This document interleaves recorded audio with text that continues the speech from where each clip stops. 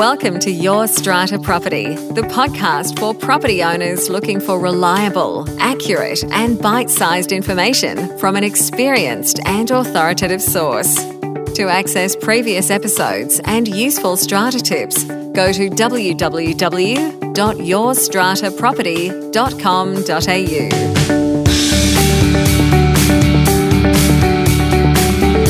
Hello and welcome. I'm Amanda Farmer and I have with me today Rena Van Alst. Hi, Rena. Hi, Amanda. How are you? I'm doing well. I have been enjoying this cold weather, actually, I must say. The fresh, very fresh mornings when I get up and take myself down to the gym. I've been rugging up, but we might see a warm change around the corner.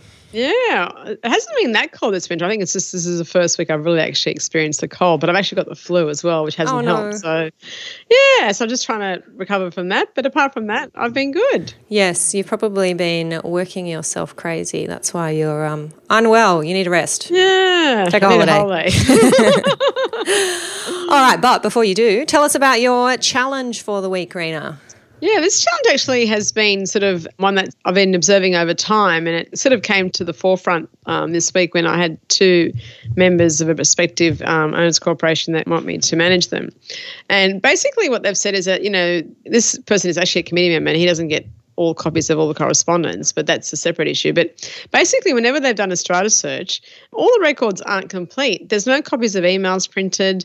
You know, they've only, in a whole year, there's probably maybe half a dozen pieces of correspondence. And they feel not even knowing the law correctly, that there has to be more information than this. Yep. And I've been thinking also, since I've taken new plans from various different companies, that only one company actually provided me with a copy of their email export. And now that most people communicate by email, I was quite surprised that I hadn't received it, nor had these copies been made, Amanda, in hard copy printed format. Mm-hmm. And also what's been happening, I've been getting like the electronic files, which are like they're basically whatever they keep on their hard drive. Mm. And so let's say, you know, you send an email as a lawyer with a cost disclosure. Well, that's just being filed on the email. That cost disclosure is not being saved in, say, the appropriate directory that would have said that they had a legal directory or whatever. Mm. And so I'm just really wondering, the records of the owners corporations now that people are using email, I think that when they're being transferred between managers, or even when people are not between managers but just at the one company, when strata searchers are coming to do a search, one of them said to me, Rena, where are all the emails, you know, from the other company? I said, well, I don't know where they are. I said, I'll have to ask for a copy. Yeah. Another thing I've observed also is obviously there's sort of two main software that strata companies use, Strata Master and Strata Max. And one has a document management system called FileSmart. It's a Strata Master. So you have to sort of open it and get into it. Mm-hmm. Then I've noticed that this manager only saved certain emails, and there are others that, and I'm thinking, to be electronic, you know, even though it saves paper and filing in the long run, it is time consuming, you know, scanning, saving, renaming. Unfortunately, people name documents with whatever the scanner gave you rather than the actual name, and you're trying to open every document to see what it is. But I'm just actually concerned now that people are actually not transferring these records and not printing them. And then how do owners and strata searchers are getting access to emails? Yep, it is an age-old problem, and it's something that I see when I go in looking at records for lot owners or trying to assist an owners corporation to locate things within their own records. A lot of stuff is missing, and it does not surprise me that emails and otherwise electronic documents are a big category of things that just do not make it to the file. Now, I know, as you do, Rena, that, strata managers do use this software that supposedly helps them file things and file them in the right place. We can't forget to file emails. They absolutely are records of the owners corporation. They do need to be kept amongst the owners corporation's records. And as you point out, Rena, there will be different types of email correspondence. There'll be correspondence with the committee, there'll be correspondence with lot owners, there'll be correspondence with lawyers, and that may go in a different file, correspondence with engineers, and that goes to the refurbishment project file. It's very difficult for owners and new strata managers who are taking on buildings as you are to have an understanding of what's been going on if they don't have these records. Yeah. And the other thing also, I'm one of the strata searchers when he came in, obviously it was the new building I had acquired, so I didn't have much to give him from my management period of time. And I said to him, well, how do you know, like, there's no email, so how do you know? He asked me, it doesn't matter, Rena. He said to me, I've got a disclaimer on my report, and he said that, like usually most things will be in the minutes anyway. And I'm thinking, well, I know as a strata manager, a lot of things don't get onto the minutes. Sometimes it's a deliberate thing because, people are worried, community members especially, if there's any litigation or any issues that may adversely affect the sale of apartments or the value or how the building's perceived, certain things don't get onto the agenda. And I'm thinking, and this particular two owners that came to see me said, Rena, if we'd seen all this stuff in the records, we wouldn't have bought this apartment. Yeah, wow. And I didn't want to say any more than that because thinking, well, you may have an action against the manager, but I'm just thinking, well, I know that there is a case where I think that has happened, and whereas a lot of owners sued a manager because all the records had not been provided, and obviously, when you look at how much apartments cost these days, and also if there's a lot of fighting within a scheme, that's also a red flag. You don't want to perhaps move into I think Anne-Marie from CHU mentioned on her podcast with you a few weeks ago, Amanda, when you look at the records, you see what's happening in a scheme. And if those things aren't available to you, then how can you make a well-informed decision? Yeah, and as you say, the minutes are not enough. It's important for owners to have access to that other correspondence, which is often where the meat is. And the interesting thing about strata searches is, like a lot of things, unfortunately, in the strata sector, it becomes a commoditized service, which means strata searchers are not charging very much for that service. They get by on quantity, and it is quality that suffers, and they don't have the time to spend doing very detailed searches and giving very detailed reports to their owners. So they have what I understand to be a template procedure. They tick the boxes and say this was here, this wasn't there, and protect themselves, they think, by having a disclaimer at the end, that says, may not have seen everything, can't rely on this, must rely on your own inquiries. Purchasers think that they've done their due diligence. Little do they know. Exactly. So, I've been thinking about this for some time now, and I suppose my experience with these two owners recently just sort of brought it to the forefront that, there's so much inaction in terms of record keeping, and I think lack of compliance with the law, to be honest, because if you look at the Act, it's quite specific on what the Owners Corporation must keep. I suppose they are keeping it, Amanda, but how are they showing it to third parties? Making it accessible and available. Well, moral to the story is, strata managers, make sure you are complying with, first of all, that you know what your statutory duties are as an agent and also under the Strata Schemes Management Act to keep these records and to make them available to owners who are coming to inspect the records or sending their agent, which might be a strata searcher, to inspect the records, because you could land yourself in hot water if you're not complying with those obligations. Okay, well, my challenge this week, Rena, and it was a challenge that I think was shared by many Sydney-siders who read Jimmy Thompson's column in the Sydney Morning Herald. By the time this goes to air, it will have been a few weeks ago. But just last week, Mr. Thompson, who I know and is a great supporter of mine, published an article that said, strata bylaws invalid. And he was referring to bylaws that attempt to prohibit short-term lets in strata buildings. And he had obtained a quote from a spokesperson at the New South Wales Department of Fair Trading, and that quote was to the effect that any bylaw which attempts to restrict the lease of a lot is going to be invalid under the Strata Schemes Management Act, and that includes bylaws which attempt to prohibit short-term letting. Now, that came out of an amendment which Fair Trading had made to its Strata Living Handbook to refer to Section 136 of the Strata Schemes Management Act, which says that an owners corporation cannot have a bylaw that restricts the lease of a lot. That section has always been there. It was exactly. That's what I thought about it. That's always been there. It was Section 49 in the old Act, and you couldn't say you didn't want children to live in an apartment, things like that. Yeah, that's what it was designed for, and the history behind that is that it was designed to show that strata title buildings are different to company title, and where company title has a great range to determine who lives in the building, and board of directors can interview people and say, we don't want want children, we don't want elderly people, whatever it is that they decide they don't like, that's all perfectly legal in company title. So when strata title came along and we had this legislative scheme, the policymakers were quite careful to include a clause that says, hey, this is not like company title. You can't restrict the leasing of a lot. Now, there is great debate in some circles about whether or not that means you can't have a bylaw that says no short-term lets in our building. And I have always maintained the position, as have many of my colleagues, that a bylaw that says you have to use your lot in accordance with the council planning instruments and the council zoning is not a bylaw that restricts the lease of a lot. If the council planning instrument says no short-term lets or no service departments or no bed and breakfast or whatever term it is that they use, then you can have a bylaw that reflects that same standard. And it is not you, the building, then restricting the short-term letting. It is you, the building, confirming what council's requirements are.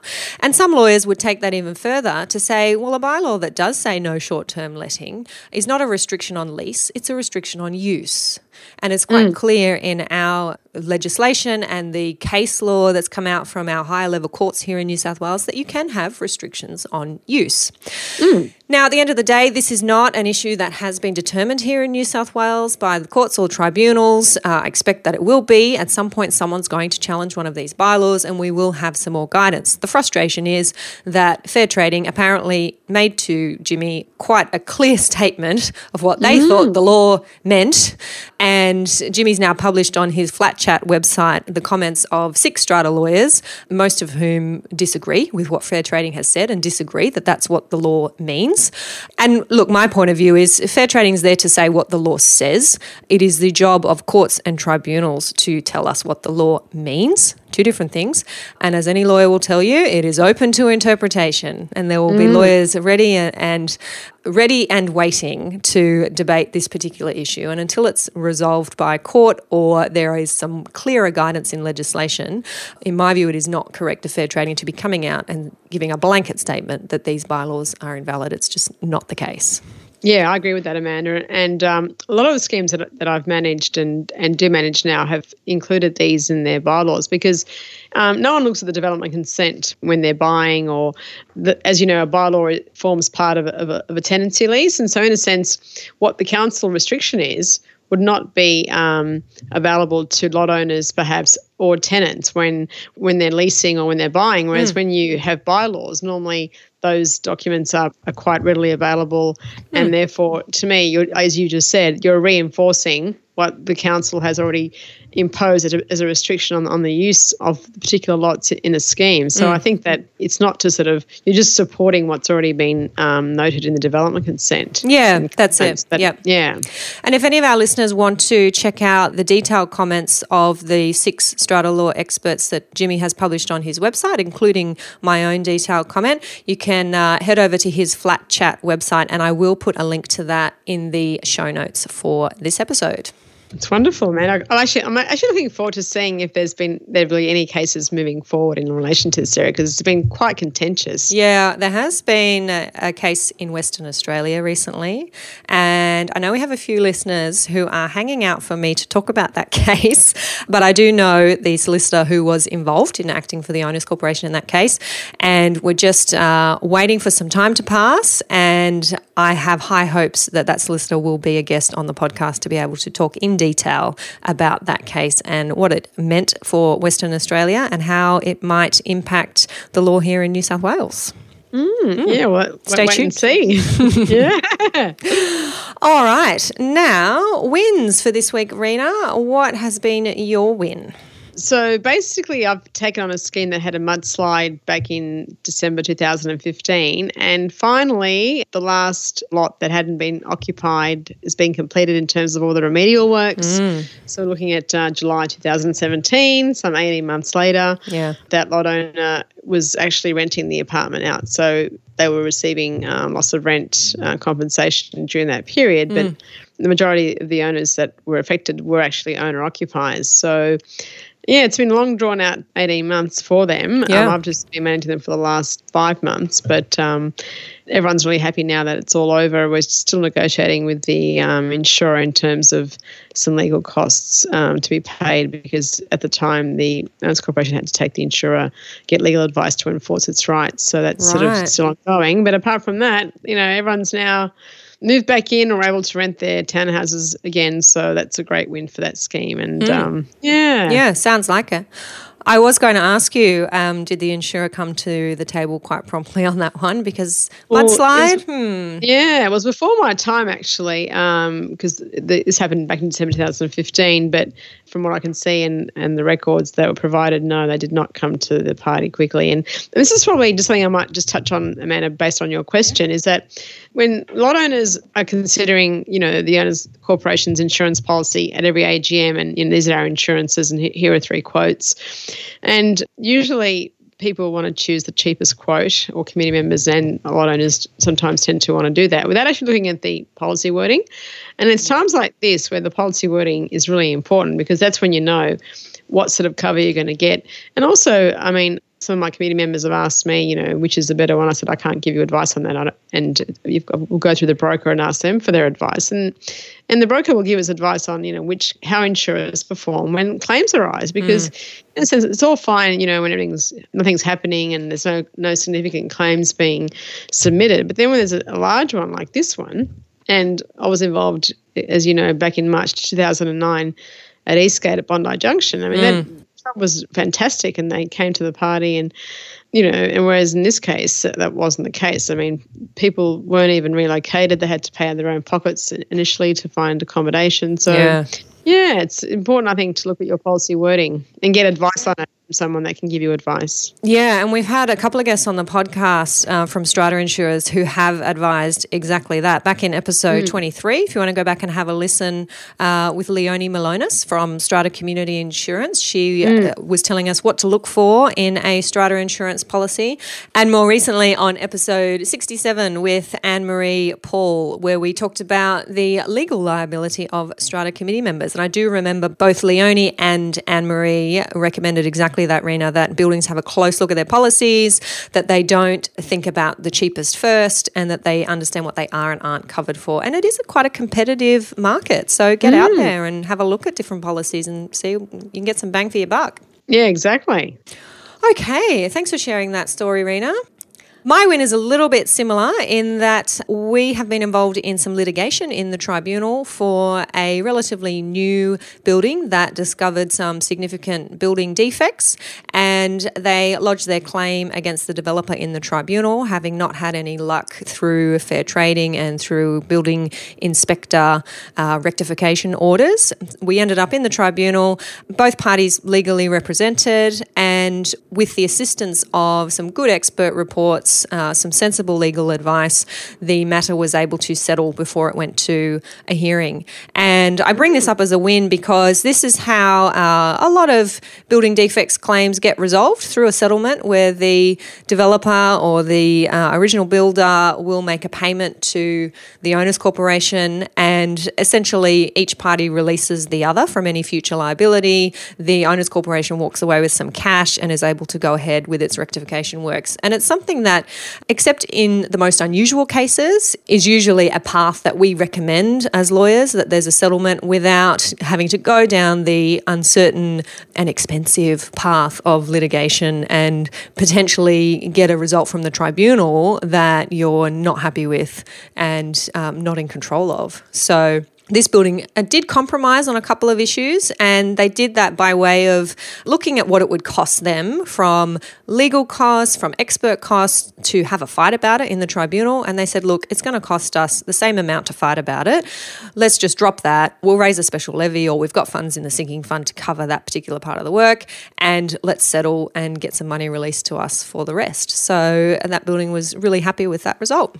That's a great result, Amanda. I was going to ask you, in terms of the quantum of the defects, was there obviously there must have been a reason why you're in the tribunal and not in a higher jurisdiction? Yeah, so to be in the tribunal, your costs, your estimated cost to repair the defects must be $500,000 or less. So you can't be over $500,000. The minute you do that, you're off to the district court. Yes. This was actually an interesting case in that the first report we got from the quantity surveyor, and it's quantity surveyors who assess what the costs are from a court perspective. The quantity surveyor had assessed the cost at some $700,000, and we were already in the tribunal, and this came through in an updated report.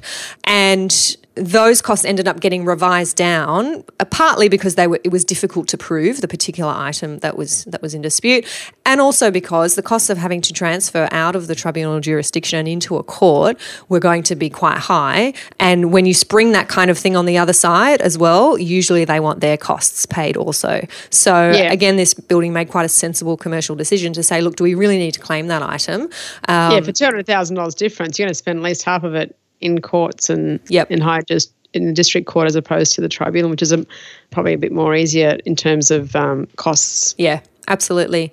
So, this building did well to settle. We ended up with often how these things settle is that you're sitting in a conference with experts on both sides, with lawyers on both sides, with representatives of the developer, representatives of the committee, the strata manager, and you spend a day nutting it out. The experts telling you, why this is something you can't compromise, why something else you should probably compromise, and figures go across the table and you agree on something that you can each live with. Yeah, it's obviously give and take. And I think also for most people, they actually want to get on and actually repair the defects of manner and not live in a building where water's coming in. And it obviously affects the value of their lots when the defects are still prevalent. So at least people can get it fixed and fix the way they want to get it fixed and move on, which I think is a very sensible approach. Yep, absolutely.